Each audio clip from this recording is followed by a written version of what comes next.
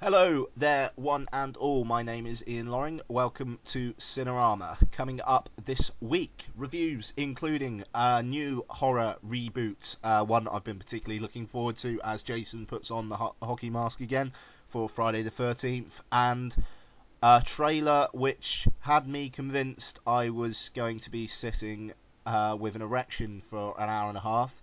I take a look at the what looks like almost softcore porn but isn't, Vicky Christina Barcelona. I also kick off the Unseen Hitchcock Marathon with his 1942 film Saboteur. There's trailer talk, movie news, and listener feedback, so plenty to get our teeth into on this show. Now, for those of more kind of checking your updates frequently, will see that there is another episode on the feed this week. On Friday night, I hooked up via Skype with the guys from Chinstroker vs. Punter to guest on their show for a crossover we've called Chinorama. I must congratulate them for thinking up that name because it's a good one. On the show, we discussed Alan Ball's controversial drama Towelhead and drunk far too much alcohol for a discussion of that film. You can download the episode on this feed or the Chinstroker vs. Punter feed. And I haven't actually listened to the episode just yet because I don't like the sound of my own voice. But I will say that the guys are tentatively scheduled, but I'm pretty damn sure it's confirmed, to join me for an episode of Cinerama in a few weeks' time. They're going to be joining me for the Watchmen episode.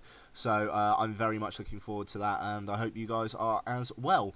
So anyway, I had a very, very fun time recording that show, and hopefully I'll be on that show again because it was a real laugh. So thank you to Mike and Paul again. It was mucho entertaining. Anyway, enough sycophantic stuff out of the way. Feedback is more than welcome. Please email cineramapodcast@yahoo.co.uk. You can follow me on Twitter at twitter.com/Ian Loring, which I update far too frequently.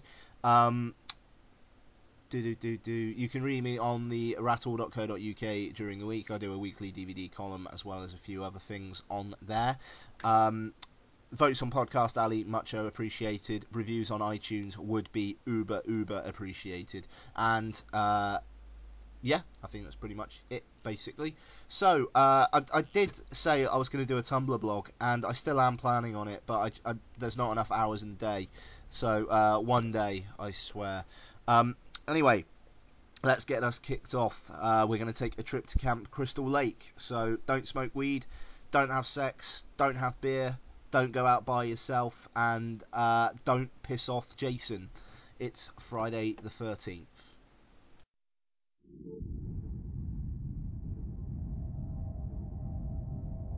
Did you know a young boy drowned here? He was my son. And today is his birthday.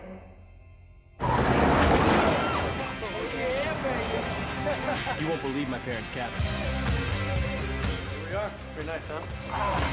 Just get your ass to the door and don't ready?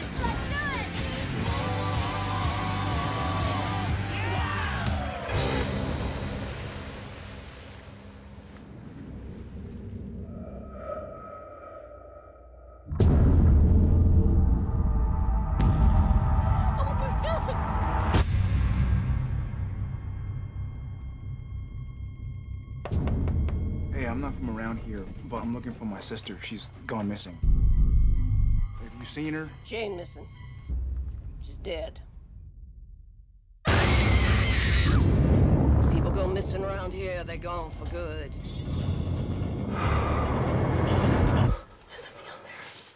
Right then, lead review of the week is Friday the 13th, directed by Marcus Nispel. This stars Jared Padalecki, Danielle Panabaker, Amanda Rigatti, Travis Van Winkle, Aaron Yu, and Derek Mears. Okay, so Friday the 13th is a remake, reboot, reimagining, rehash, whatever, of the 1980, I believe, film of the same name. It sees the story of Jason Voorhees, who sees his mother beheaded by a woman at Camp Crystal Lake, and left to fend for himself in the forest, goes a bit mad. When Jason gets through a pack of teens, one of them including a girl called Whitney, this alerts the suspicions of Whitney's brother Clay, Whitney played by Amanda Rigatti, Clay played by Jared Padalecki, who joins up with a group of kids having a weekend at a lake house. The lake house owned by Trent's father, Trent played by the amazingly named Travis Van Winkle. And Clay soon kind of hooks up with Jenna, played by Danielle Panabaker, to try and find Whitney. But these folks, some other people, some faceless people, find themselves soon at the mercy of Jason Voorhees, played by Derek Mears. Okay, so I was looking forward to this film an awful lot. The trailers really did do it for me. I liked the idea of a running Jason. I liked the look of the film, which is not a surprise considering I liked the look of the remake of the Texas Chainsaw Massacre, which was directed by this film's director Marcus Nispel. So, I went into it with very high hopes. I was ridiculously excited for it. In the week prior to seeing it, I became gradually more and more excited about it, really. So, I think I was well set up for a disappointment. Now, it's been getting a lot of middling reviews, 2-star reviews in Empire and Total Film, a somewhat predictable 1-star review in The Guardian spring to mind this weekend. But I've got to say, I had an absolute blast with this fucker. It's not the be-all and end-all of all horror films. Of course it's not. There are problems, but it is a rather effective reboot which lovingly pays homage to the original films while not being afraid to update them. The film basically condenses the first 3 films of the series in terms of Jason's development. The mother being the killer aspect is swiftly taken care of in the opening titles as she is beheaded. Jason starts with some sort of bag over his head, but soon finds the hockey mask, and the climax of the film recalls one of the other films as well, though I will not spoil it for you by saying which one. So, there are these aspects of the original films that have been pulled from, but at the same time there are new elements introduced. You will see just how Jason is able to tell where certain people are at certain times. You'll see that in this, Jason's not retarded. He's deformed, that's for sure, but he's obviously not retarded. He knows how to do a lot of things, mainly involving killing. And he's smart, he's brutal, he's effective, and he's fast. And I really liked Derek Mears' performance as Jason Voorhees, considering he's just basically a man behind a mask. You get the sense that he does want to be left alone, and that he does see these people as people responsible for his mother's death, and you will see that he's very effective at dealing with these people. Now, the people themselves are some of the best slasher fodder I've seen in quite some time. TV's Jared Padalecki, who my girlfriend absolutely loves to watching in Supernatural, is effective, if rather one note, but the fact that he's not really interested in the sex, drugs, and rock and roll, instead just trying to find his sister, very simply makes him a character you can latch onto. As does Whitney, played by Danielle Panabaker, who joins him in this quest. And the fact that she's not too interested in that as well makes her more kind of interesting than the usual slasher fodder, I suppose. But one of the more generic slasher fodder guys, Chewie, played by Aaron Yu, is also memorable. I like Aaron Yu. I liked him in 21, Disturbia, and Nick and Nora's Infinite Playlist. And I was very pleased to see him in this. He smokes weed, he drinks, he goggles over women, but he has enough memorable moments, including an unfortunate moment where he calls a character's name by the actor's name. I'll let you spot that for yourself. I did spot that, I must say. but he puts in a likeable, warm, and funny performance, which I very much enjoyed. But the best performance in the film must surely belong to Trent, played by Travis Van Winkle, a man who is an absolute dick. He invites these people to his parents' lake house, but doesn't think they're going to trash the place, which happens fairly quickly, and he gets very pissed off about it. But he is distracted by the stupendous breasts of one of the other ladies on holiday with him. So, but he's just absolutely incredible. He screams like a girl. He's reactionary to the extreme. He takes an instant dislike to Clay, which is just brilliant. And he just plays a douchebag so well that you want him to die, but you don't want him to die just because he's so entertaining. And yeah, it's the stuff of future horror legend. And I mean, he's just absolutely terrific in this film, and it's genuinely a great performance. I really enjoyed him. But I mean, the rest of the cast are your usual kind of blonde-haired, big-boobed, or good-looking blokes, as just fodder. But some do get memorable moments especially in their kills. My personal highlights were sleeping bag girl and water skiing girl. I will say that much. So on to the kills though, which is one of the elements you're going to be coming for really.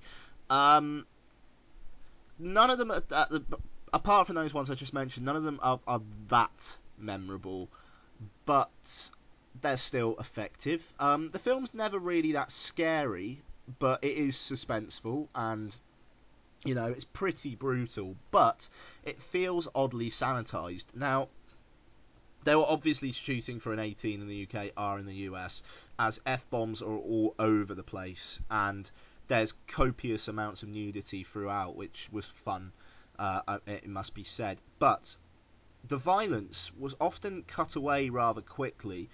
There's blood, but there's not a hell of a lot of blood, and to be honest with you, I'm wondering why they didn't just go all out.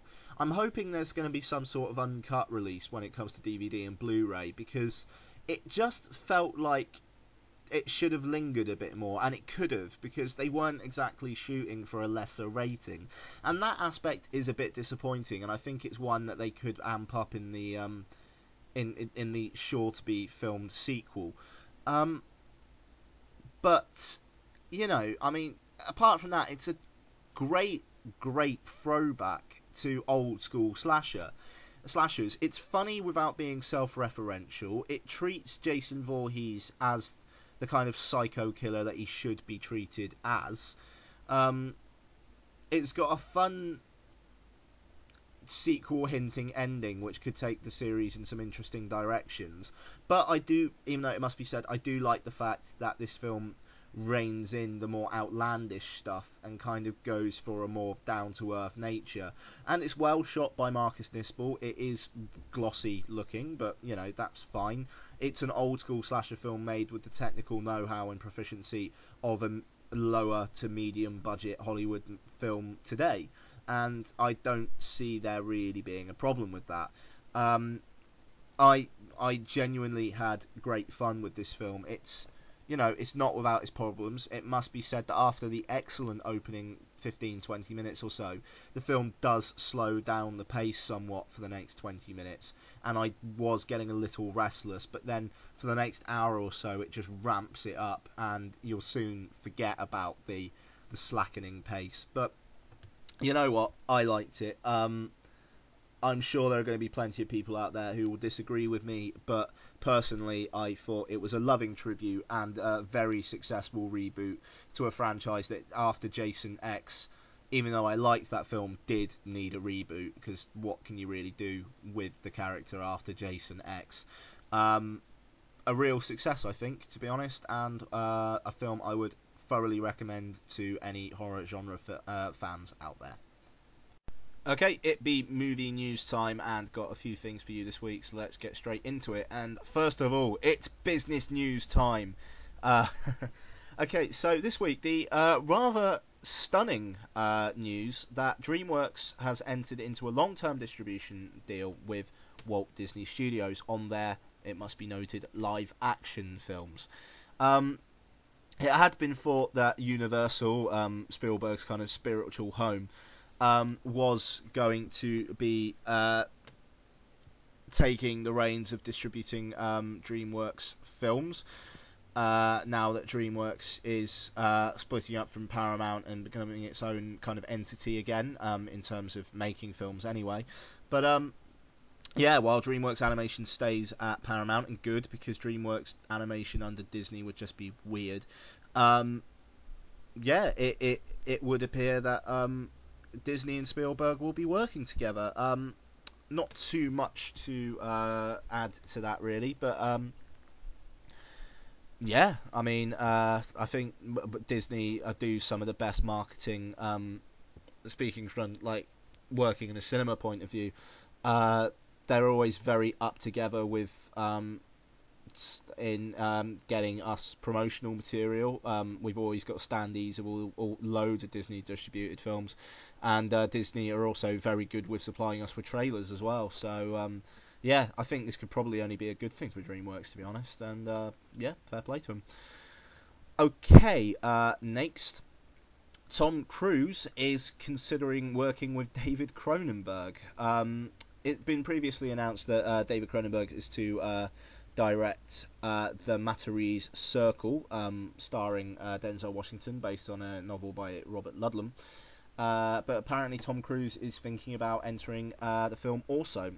It would see Cruise and Washington be enemy spies targeted by a shadowy organisation, as quoted by Russ Fisher over at Chud.com. And yeah, it could only be good for him, I suppose. I liked him in Valkyrie. I liked him in Tropic Thunder. Think what you like about him personality-wise, but he seems to be going for some good roles at the moment, and working with Cronenberg should be very interesting. Yeah, let's see how Cronenberg does with that, eh? Okay, next. Christopher Nolan has announced his next project, and it's not going to be a Batman film. Good, I would say, just because it's nice for him to have a break, and if he makes a film like The Prestige again, as he did in between Batman Begins and The Dark Knight, then that can only be good. So, the film is going to be called Inception. It's a sci-fi film. He wrote it himself, and it's going to be released by Warner Brothers, and will be in cinemas next year. So, yeah. Not much is known about it. Looks good. Christopher Nolan doing sci-fi sounds good to me, and yeah, bring it. And lastly, a projected lineup for Cannes has been announced, and it looks pretty damn great. It's got to be said. Some of the highlights: Pedro Almodovar's film, a new film, Broken Embraces. Lars von Trier's new film, Antichrist. Michael Haneke's new film, The White Ribbon. Inglourious Bastards. I think we know who's directing that. Ang Lee's new film, Taking Woodstock. Joel and Ethan Coen's A Serious Man. Steven Soderbergh with two films, perhaps, The Girlfriend Experience and The Informant. Terry Gilliam's The Imaginarium of Dr. Parnassus. Alejandro Amenabar's new film. He hasn't directed one in a while. Agora. Gaspar Noé's new film, Enter the Void. Park Chan-wook, his new film First, and well, Johnny To's new film Vengeance, and Bong Joon-ho's film Mother. 2009 shaping up to be an incredible year, it's got to be said. All of those films I mentioned, I am very much looking forward to. Highlights: A Serious Man, First, Inglourious Bastards, The Imaginarium of Dr. Parnassus. The White Ribbon, certainly. God, just all of the ones I mentioned, man. It just all sounds brilliant. What can I say? Yeah, so I suppose that's all I've got to say on the matter, really. So that's it for your movie news this week, and I'm sure there shall be more next week.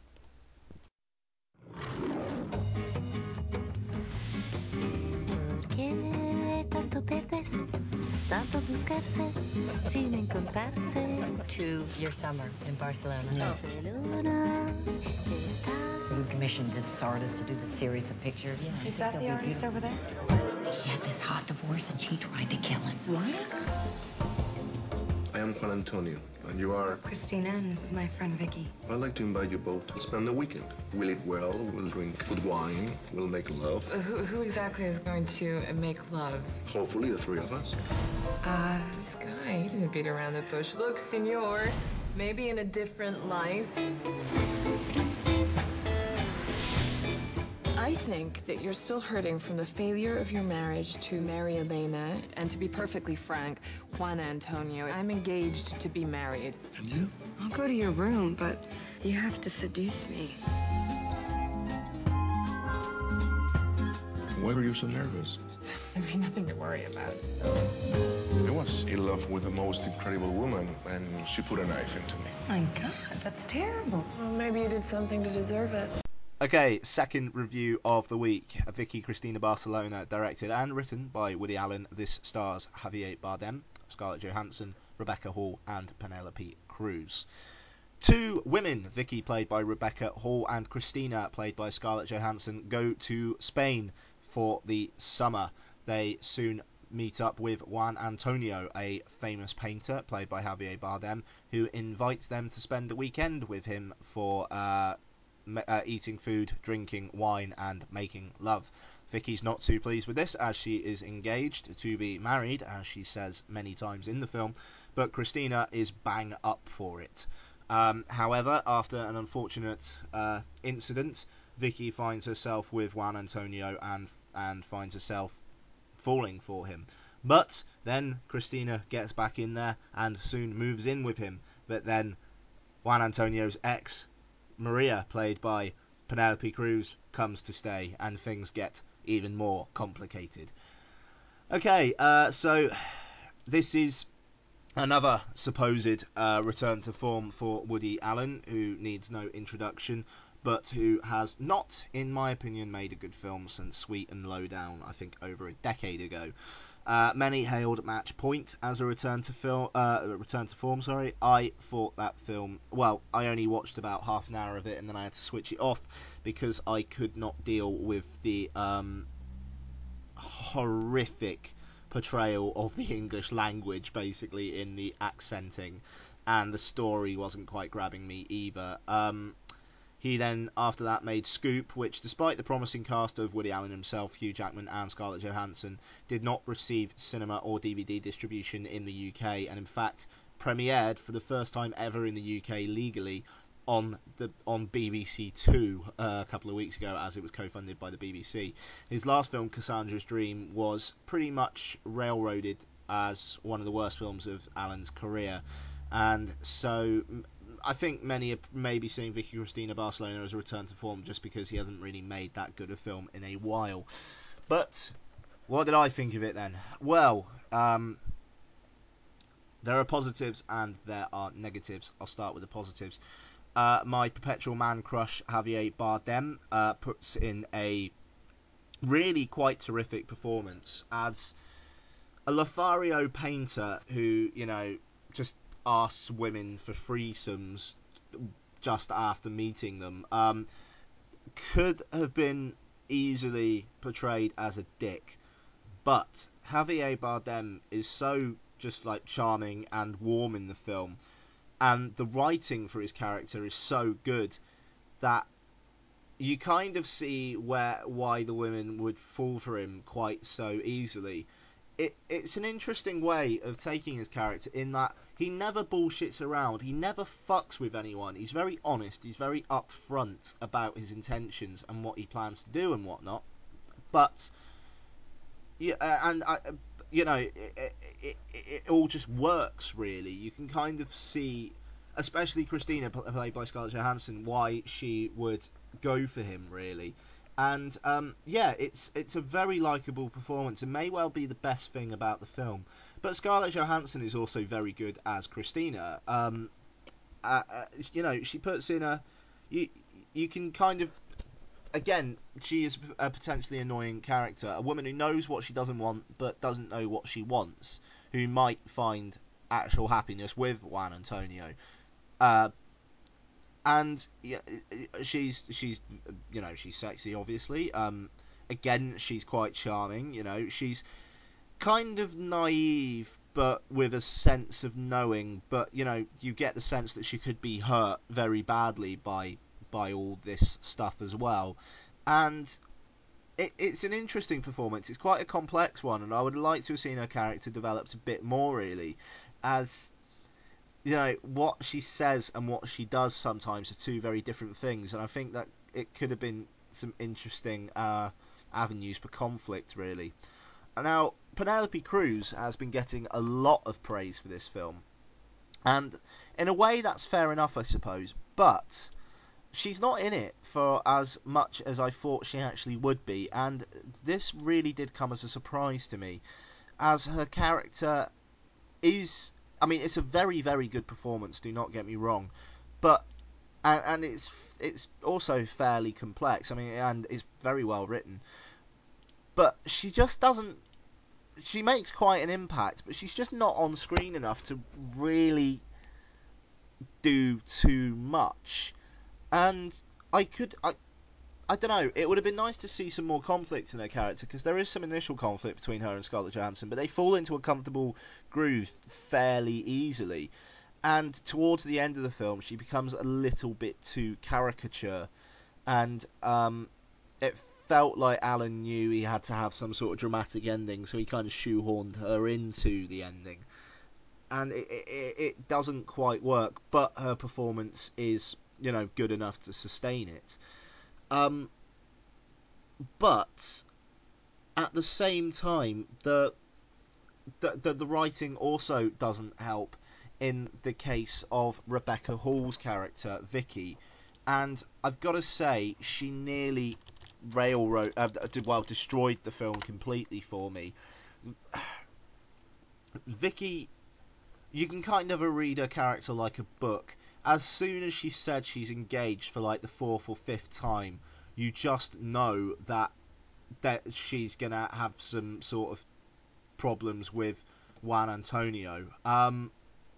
It's gonna she's gonna fall for him. But it's just that her performance is very, very one note.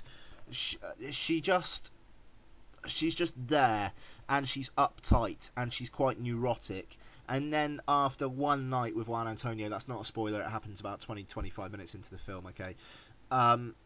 She gets all ditzy and then doesn't know what to do, and then, I don't know whether I'm in love or not, even though I've only spent one night, and it's crazy, and I shouldn't be doing this. And it's weird, because Alan's writing is so much less subtle with her character. I mean, like I said, she's very one note. Her dialogue is very, very on the nose, and it's just, I mean, like her character comes off as immature, and I mean far more immature than any other character in the film, actually. Even though at the start she does seem mature, but then she's not so mature. It's just all very predictable, and her character arc as well, by the end of it, is completely fucking pointless. Her particular character is at the same position at the end as she is at the start, and it just does not work. I mean, Christina grows a bit. Juan Antonio kind of grows a bit, actually, and it was just meh. And the thing is, Alan seems to acknowledge this, because he spends an awful lot of time on Christina's arc in the film. I mean, Vicky's pretty much forgotten for a good 20 minutes of the film at one point, and I don't know, whenever she was on screen, I wanted her off screen, and this is not helped by Rebecca Hall's performance. And considering the amount of buzz she's getting, I was not impressed with her in Frost Nixon or this, so I'm not too sure about her at all. But yeah, I mean, but the writing around a character does not help either. I must also say that another aspect of the writing did not impress at all, and that was the voiceover. Voiceover is generally acknowledged as one of the laziest things you can do in screenwriting. And even though in some cases, and I mean, in my review for The Rattle, I actually wrote effective uses include Magnolia and the assassination of Jesse James just off the top of my head. But with this, it's horrible. All it does is give us exposition and stuff that the characters are thinking. And this all could have been done just in dialogue between the characters, and it would have felt far less clunky. And I don't really know what Alan was going for. It seemed like he wanted to kind of cut the film's runtime down or something. And I mean, it is a very brisk film at about an hour and 40 minutes. But the voiceover's just constantly there, constantly telling you what people are thinking and what's going on. And it's just like Alan doesn't treat the audience with enough intelligence to really grasp what's going on. And it's incredibly annoying. I mean, just talking about the negative aspects make me think more negatively of this film. Compared to his output for the last the last 10 years or so, Vicky Christina Barcelona is a return to form. But compared to his best films, I mean, it doesn't even deserve mention in the same breath as films like Manhattan or Annie Hall or Hannah and Her Sisters or Sweet and Low Down. And it's very, very annoying. It's nice to see a Woody Allen film actually getting decent distribution in the UK, I'll say that much. But it's a film which ultimately left me rather cold. And considering the intentions of the film, I think that marks it up as a failure. And it must also be said, for those of you who want to know, there's no nudity in this film. It is quite sensual at times, but it's not exactly softcore, so, hey, you're not going to get any Scarlett Johansson stuff going on here, unfortunately, but hey. So, yeah, Vicky Christina Barcelona, a rather big disappointment, really, but there are decent aspects to it too, but I would say wait for it on DVD or Blu-ray. 10 hot! Eyes forward!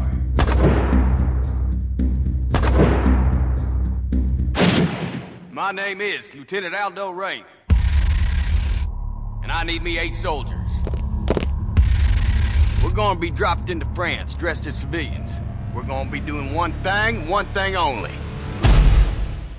Killing Nazis. Yes, sir! Members of the National Socialist Party conquered Europe through murder, torture, intimidation, and terror. And that's exactly what we're gonna do to them. We will be cruel to the German. And through our cruelty, they will know who we are. They will find the evidence of our cruelty in the disemboweled, dismembered, and disfigured bodies of their brothers we leave behind us. And the German will not be able to help themselves from imagining the cruelty their brothers endured at our hands. And our boot heels. And the edge of our knives. And the German will be sickened by us. And the German will talk about us. And the German will fear us. Nazi ain't got no humanity. And they need to be destroyed. Each and every man under my command owes me 100 Nazi scalps. And I want my scalps. 9. Sound good? Yes, sir! It's trailer talk time. You want to notice there, that was the first time I've ever played a trailer in its entirety, but I think it's worth it. Everybody knows, who's listening to this podcast, what that trailer is, and if you don't, you need to download the teaser trailer for Quentin Tarantino's Inglourious Bastards right now. That is a fucking trailer and a half, I hope you'll agree. Sets out the film's stall very, very quickly.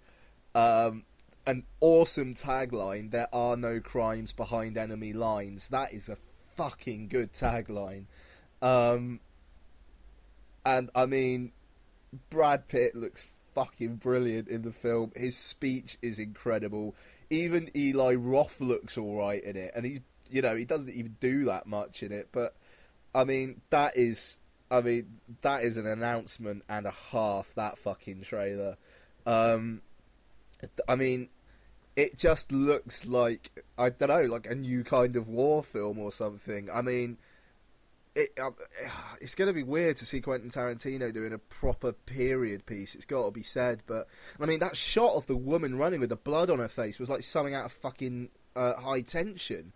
It's just an absolutely stunning trailer, and I mean I can't wait to see War through the eyes of Quentin Tarantino. I've got to say. August the 21st, I believe it comes out in America. Yep, August the 21st. I really fucking hope that's a worldwide release date, because I don't know how I'm going to be able to contain my excitement. There's more and more stuff this year that I'm really, really, really, really, really looking forward to.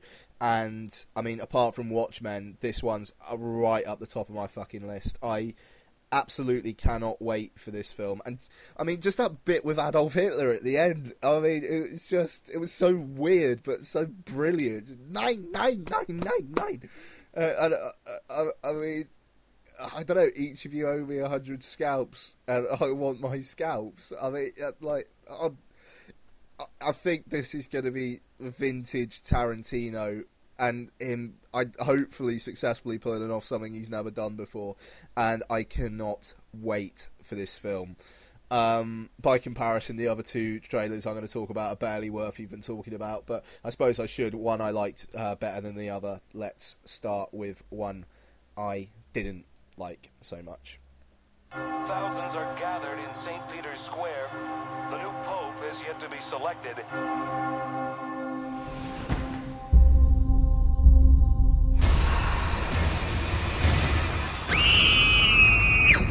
We are under attack from an old enemy. Find Professor London. He exposed one of the greatest cover-ups in human history. Da Vinci. But what terrifying discovery would make the Vatican turn to him? That's Illuminati. The Illuminati were a secret society dedicated to scientific truth. The Catholic Church ordered a brutal massacre to silence them forever. They've come for their revenge. There's a hidden trail through Rome itself. I need access to the Vatican archives. Access to the archives is only by written decree by the Holy Father. Fellas, you called me. Okay, first proper, I suppose, trailer for Angels and Demons, the prequel to the Da Vinci Code. I was led to believe the book was set before the Da Vinci Code, but am I wrong? But it said that he discovered the secret of the Da Vinci Code, but what could make the Vatican want him for help.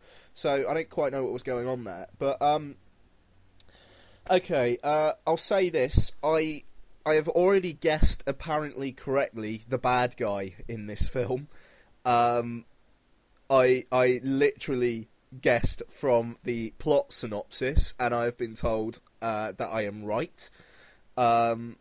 If you want to take some stabs in the dark, feel free to email me and I'll tell you. And it just, I'm going to have to see it because it's one of the big summer films. But you know what?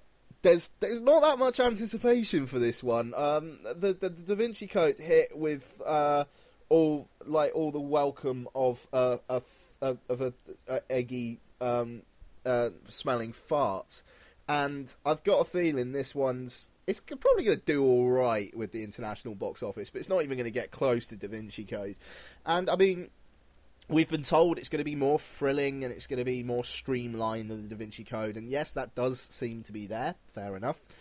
But, you know, it's the professor following a load of clues to things again, and there's going to be more explosions, there's going to be more chases and whatnot. But there's a large portion of I do not give a flying fuck, and the trailer does not convince me otherwise.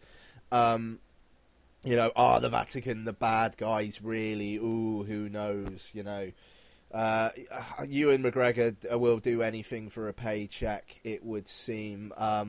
Pretty much all artistic credibility from that guy has pretty much gone out the window now. Even though I am looking forward to I Love You, Philip Morris, his film with Jim Carrey, it must be said.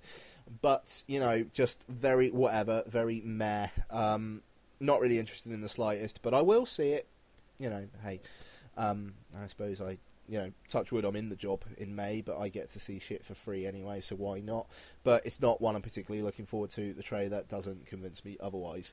On to our last trailer of the week, though I must say two things. First, I told Al Webb over Facebook that I was going to review the Damned United trailer. It feels a little too in the kind of past now, so my absolute apologies to Al. Al, I will be reviewing the film on the show, and I am very much looking forward to it.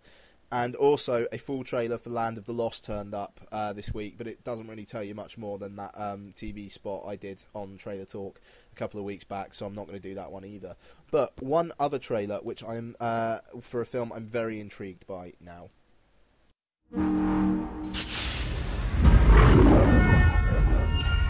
Okay, I'm gonna need the R train to switch over to the express tracks at 34th Street.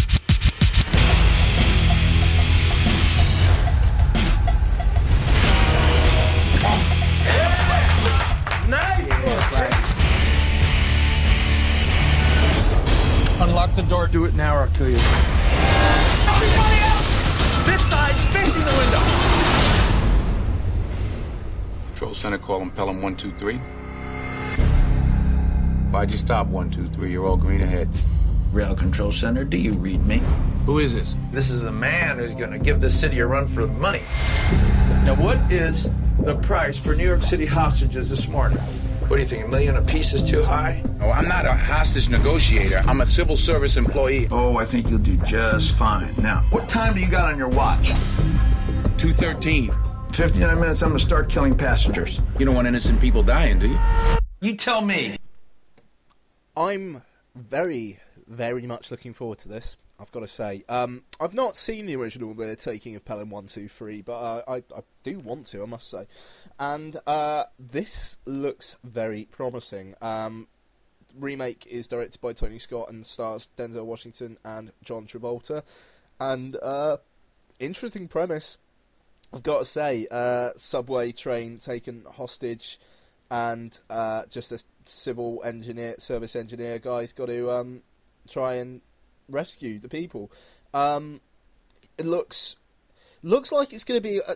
I'm hoping for a bit more like subtle direction from Tony Scott. He dialed it down for Deja Vu after the epileptic spaz fit of Domino, and I'm hoping for. And there's obviously going to be action, as the trailer does show, but I'm hoping for a fair bit of just, like, John Travolta versus Denzel Washington, getting a little bit of, like, a Collateral kind of thing going in there. I think could be a lot of fun. And I think the two sparking off each other should be, very interesting. And I think it's going to fit John Travolta's, like, kind of heightened, like, ridiculousness sometimes very well, to be honest. Yeah, this one's got me very intrigued. It's a very well put together trailer, and it's coming out, I think it said June 12th for the US, so it's probably going to be more like August, September over here, but it's one I'm very much looking forward to. And if this comes out in summer blockbuster season, I've got a feeling it could do pretty well, so, we shall see. But, yeah, I'm really looking forward to this one. So, one pretty great trailer, one definitely great trailer, and one meh trailer. So, pretty good week for trailer talking, all I'd say, and I hope to bring you more next week. Okay then, it is time to kick off a new marathon, and this time we are going to have a look at some unseen, at least by me, Hitchcock. And we are going to start with his 1942 film Saboteur, which stars Robert Cummings, Priscilla Lane, Otto Kruger, Alan Baxter, Clem Bevans, Norman Lloyd, and Alma Kruger.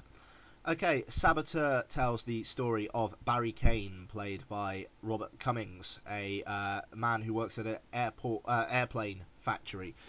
After a fire there, which kills Barry's best friend, Barry is implicated as starting the fire, and he says that, well, it wasn't me, you just have to ask Fry, a man he sees in passing and has a little confrontation with. Fry, played by Norman Lloyd. But he is told that there is no man called Fry at the airplane factory, and so Barry is fully implicated and so has to go on the run. He is soon paired up with Patricia Martin, played by Priscilla Lane, and she soon comes to trust him and believe him, and he has to try and find Fry to clear his name. So much of that plot outline sounds like a lot of other Hitchcock films, it must be said.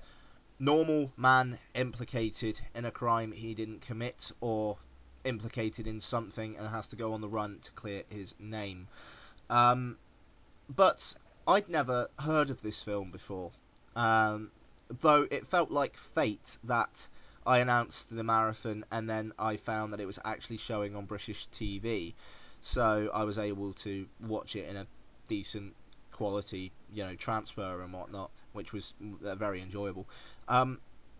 But yeah, no, I'd never heard of this film. It's one of Hitchcock's kind of earlier films, and it was pretty damn good, it's got to be said. It's a rather eccentric film. It's got a lot of kind of Hitchcock isms in it, and yeah, it was just a lot of fun. It starts off with this cracking title sequence where it's this shadow kind of coming towards you as the credits kind of go on, and which immediately kind of had me hooked. And the story soon kind of has grabs you really, as Barry is implicated in a rather clever way, it must be said. And then he goes on the run and meets up with some, really fun characters. You've got this truck driver, Mac, played by Murray Alper, who just, he's just very charming. I've said charming a lot in this show. He's very funny. He helps Barry out with absolutely no evidence that he's a good guy, apart from the fact that he seems like a good guy. You've got, where is his name?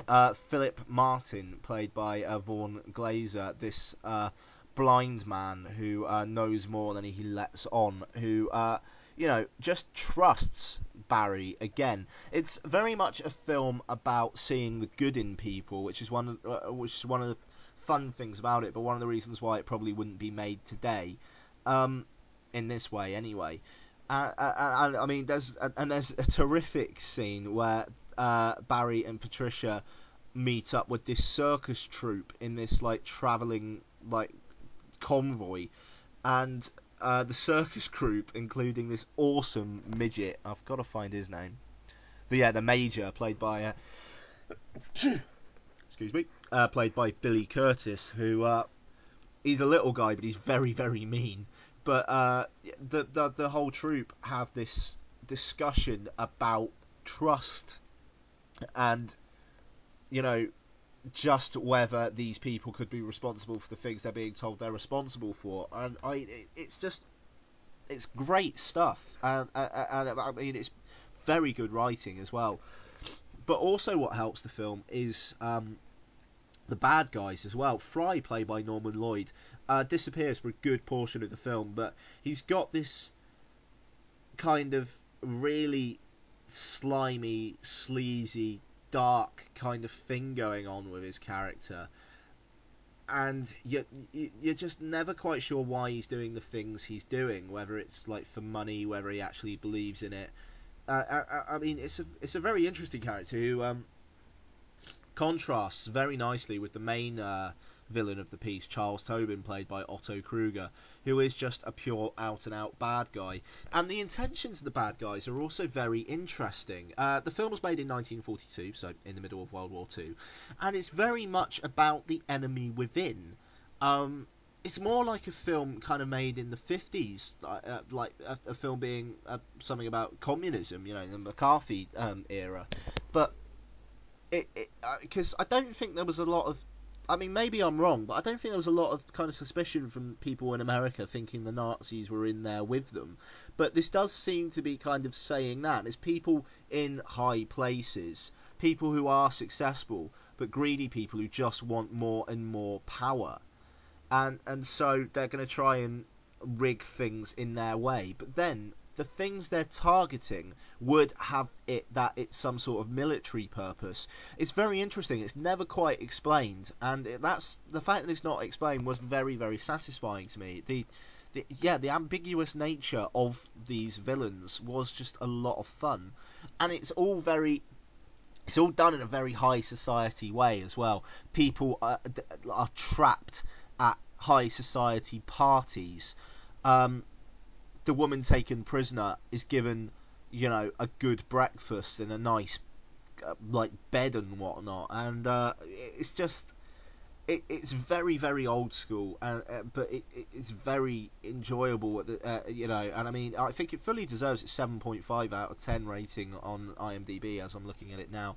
But one thing I would say is that much of it is theatrical in the performances, and in the case of Otto Kruger playing as Charles Tobin, that's fine. His villain kind of does need to be theatrical. I like the fact he's not subtle, but the lead performance, Robert Cummings playing Barry Kane, he's very, kind of stands up with his chest out and says things in a very kind of rehearsed way. And I mean, it's just how it was done in those days, but it almost creeps into potential parody at times. Even I've got to say as well, I was glad his friend, whose name I forget to be honest, wasn't in it that much because he's killed very quickly at the start, because I thought it was going to be like a buddy thing for a minute there. I didn't know a lot about the film going in, and his performance was awful. I mean, he was dire, and I was very, very glad he was out of it. But yeah, Robert Cummings' performance isn't the greatest, it must be said, but he does have good chemistry with Priscilla Lane playing the initially unwilling but soon cooperative Patricia. She's got an old school beauty. She's supposed to be a model anyway, and you can, I mean, that's fair enough, really. But she's got a lot of fight in her as well, and she plays a pivotal role in the ending of the film. She's not a mere damsel in distress, and that was very, very satisfying, it must be said.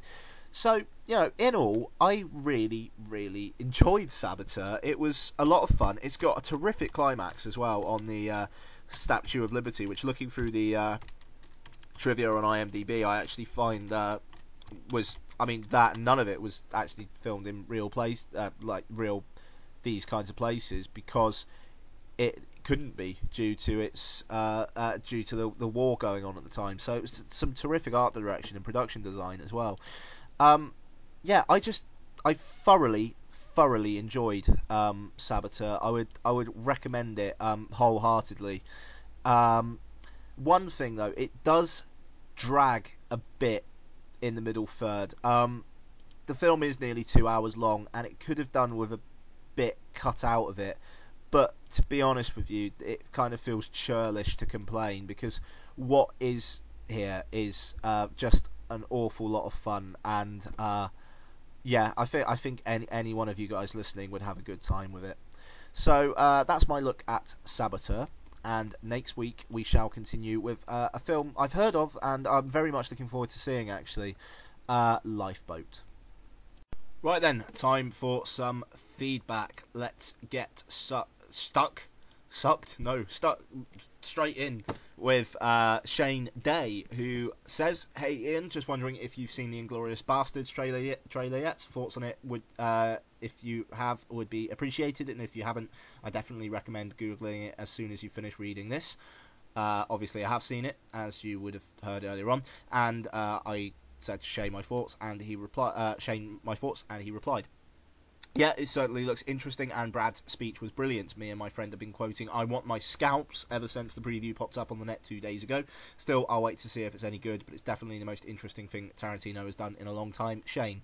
I agree with the sentiments exactly. Refer to Trailer Talk, basically. Don't have too much more to add to that, but yeah, what can I say? I'm looking forward to it. There's been a lot of buzz on the net about it, and rightly so, I think. Okay, so thank you for that, Shane.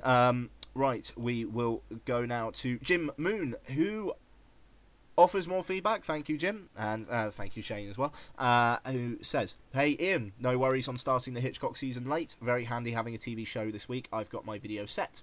Well, as you may have guessed from this email's subject line, which was new feedback at the autopsy of Benjamin Button, very nice, I opted to go and see Ben Button over Doubt. I know, I should have took your advice, but hell, it's Fincher, and seeing Brad Pitt as a wizened little gnome just couldn't be, what was it, wizened little gnome, just couldn't be missed. But I did go in with lowered expectations and prepared for a very long film. Now, while I was very glad to have seen this on the big screen, this is a beautifully shot movie, I came out feeling rather dissatisfied with the whole affair. You were bang on when you said there's a lot of fat in this movie, and for the light and general story to work properly, the running time really needs to be under the 2-hour mark. Despite a strong opening half, the film seems to lose its grip on the story's timeline. Once you get past World War II, there's very little period flavour evoked, but more importantly, events in Button's life are weighted all wrong.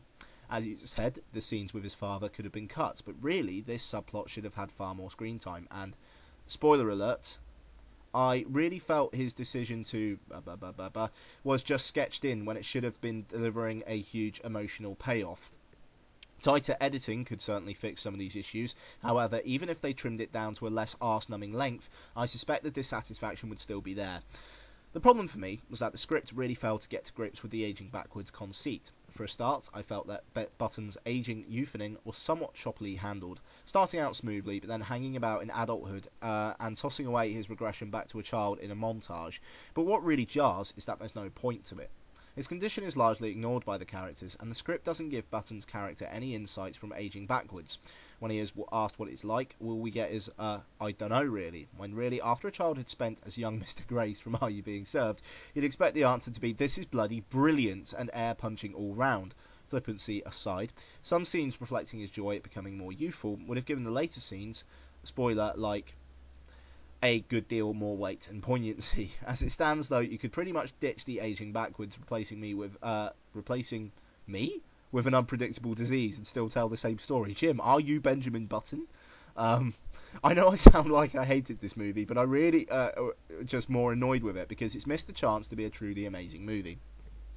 I can't decide whether it's a case of there is a really good movie in there to be freed with editing, or that it needed expanding into 2 films. For me, Fincher's only misstep with this movie was not taking the script back to Eric Roth for rewrites. In everything else, he's really excelled. Anyhow, enough of my yakking. I suspect I'll be posting a very long review on the blog soon. Cheers, Jim. Jim's website, by the way, is www.hypnogoria.com. That's spelled HYPNOGORIA. Jim very, very eloquently puts across a lot of the feelings I had with the film as well. There is a lot of fat in the film. If it was 2 hours, I think it would have been great. There's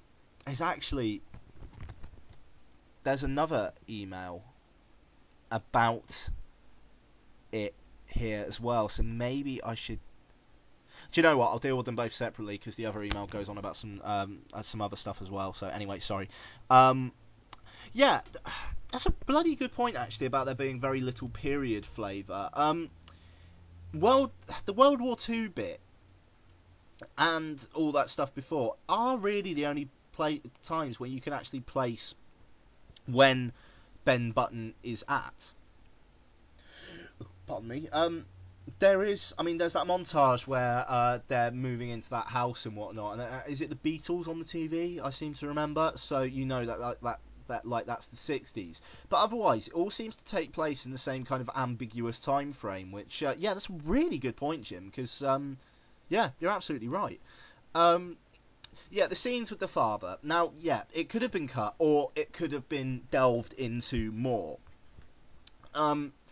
It's just the fact that he just forgives him so easily, and then that's pretty much it for the character.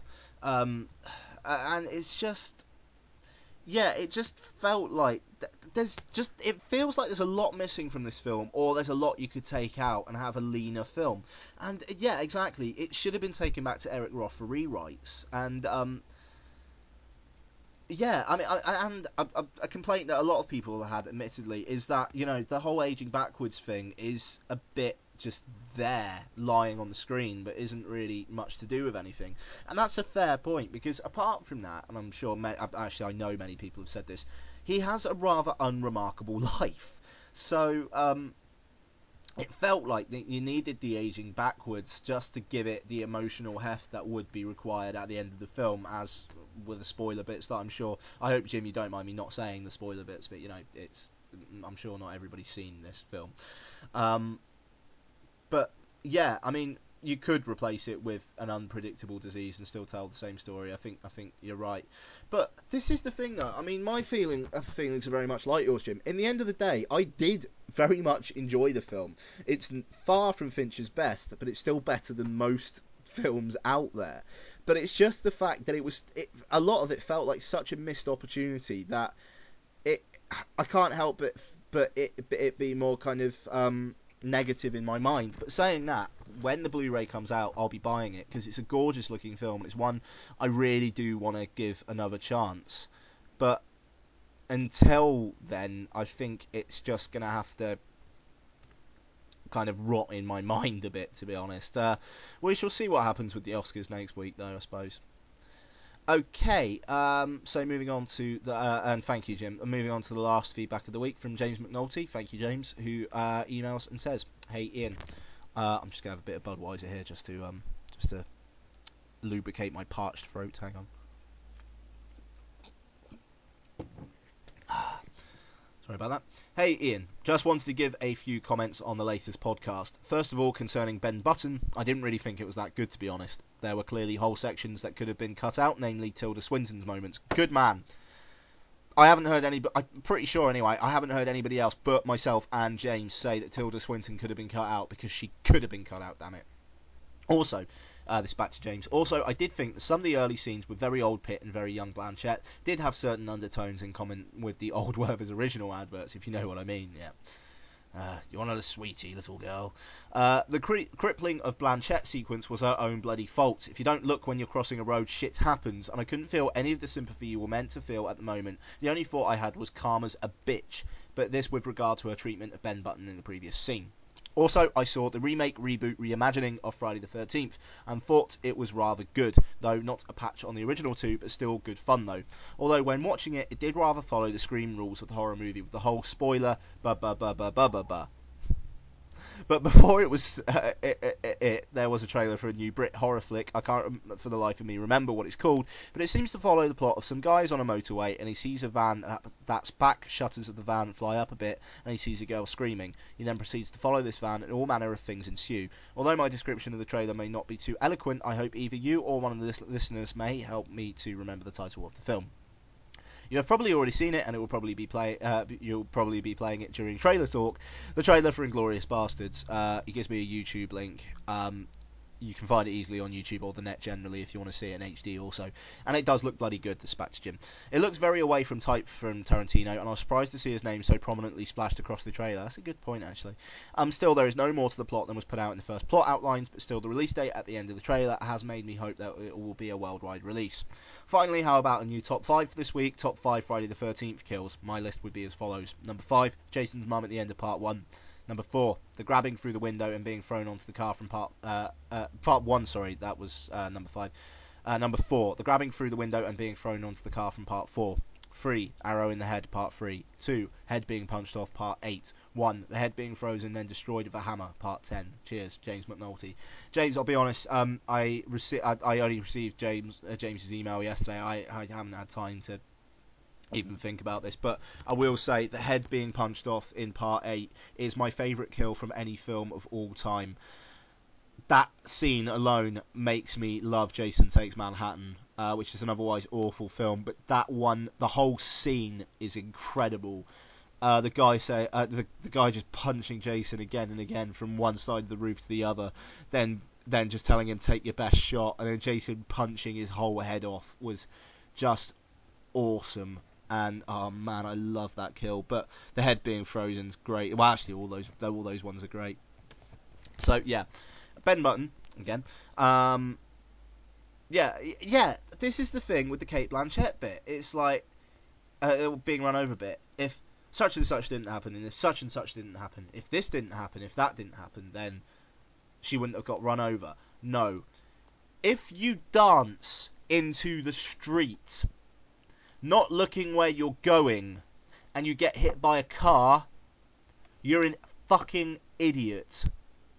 That's all there is to it. She brought it completely on herself by being so fucking flighty and obsessed with her bloody dancing that it was going to happen. And yeah, Karma is a fucking bitch. She was a twat to Ben Button for a lot of the film before that happened. And she was a twat to him in the scene immediately after. She was horrible to him then. And she deserves it. Fuck it. That's a spoiler. But god damn it, whatever. Just, yeah, I completely agree, James. Yeah, Friday the 13th, glad you liked it. You've probably already heard my review. And that trailer, I do not know what the hell that is. It sounds good, but I'll tell you something, we haven't been trailering it at my work. I don't know, there's Jennifer Lynch's new film, Surveillance. That's got a girl screaming in the trailer, and it's on a motorway, but it's certainly not British. But I'm intrigued. Yeah, if somebody can help me out, because I want to see this trailer. It sounds interesting. But yeah, it'd be great to hear what that is. So yeah, thank you very, very much, James, as always. And that is it for your listener feedback this week, and I hope to have more for you next week. Right, so that is it for this week's show. Thank you very much for listening, folks. Right, next week, a bit of a slow week release-wise in the UK. So only one cinema review. I'm going to take a look at the unfortunately jumper-looking Push. But there'll also be the next part in the Hitchcock Marathon, taking a look at Lifeboat. I'm going to see what else, to be honest. I'm really not sure. I might try and review a Blu-ray or two or something, to be honest. So, yeah, maybe we'll go for that. But, yeah, a bit of a slow week next week. But then it's kind of going to start ramping up again after that as we head into the summer season, I suppose. I suppose Watchmen's the first big blockbuster of the year, but they kind of come thick and fast after that, I suppose. You got Fast and Furious in April, and then May's got some big hitters. So anyway, we shall see. But there will be trailer talk, hopefully, listener feedback, hopefully, movie news, hopefully. And yeah, so we'll see how it goes. So it might be a shorter show than usual, but we'll see. Okay, feedback is more than welcome. Please email cineramapodcast@yahoo.co.uk. I want voicemails, goddamn you. You can follow me on Twitter at twitter.com/Ian Loring. You can read me at The Rattle at www.therattle.co.uk. Votes for Podcast Alley appreciated, as are reviews on iTunes. Reviews on iTunes would be awesome. They are what get you noticed by the iTunes people, apparently. So reviews. Go on, folks. Please. Pretty please with a cherry on top. But yes, until next week, have a good week, folks. You can speak to me on Twitter and whatnot, and or through the Rattle. So you've got options, or email, or voicemail, or whatever. So yeah, let's get a dialogue going. Let's have a chat. And otherwise I'll speak to you next week. All right, take it easy. Bye bye.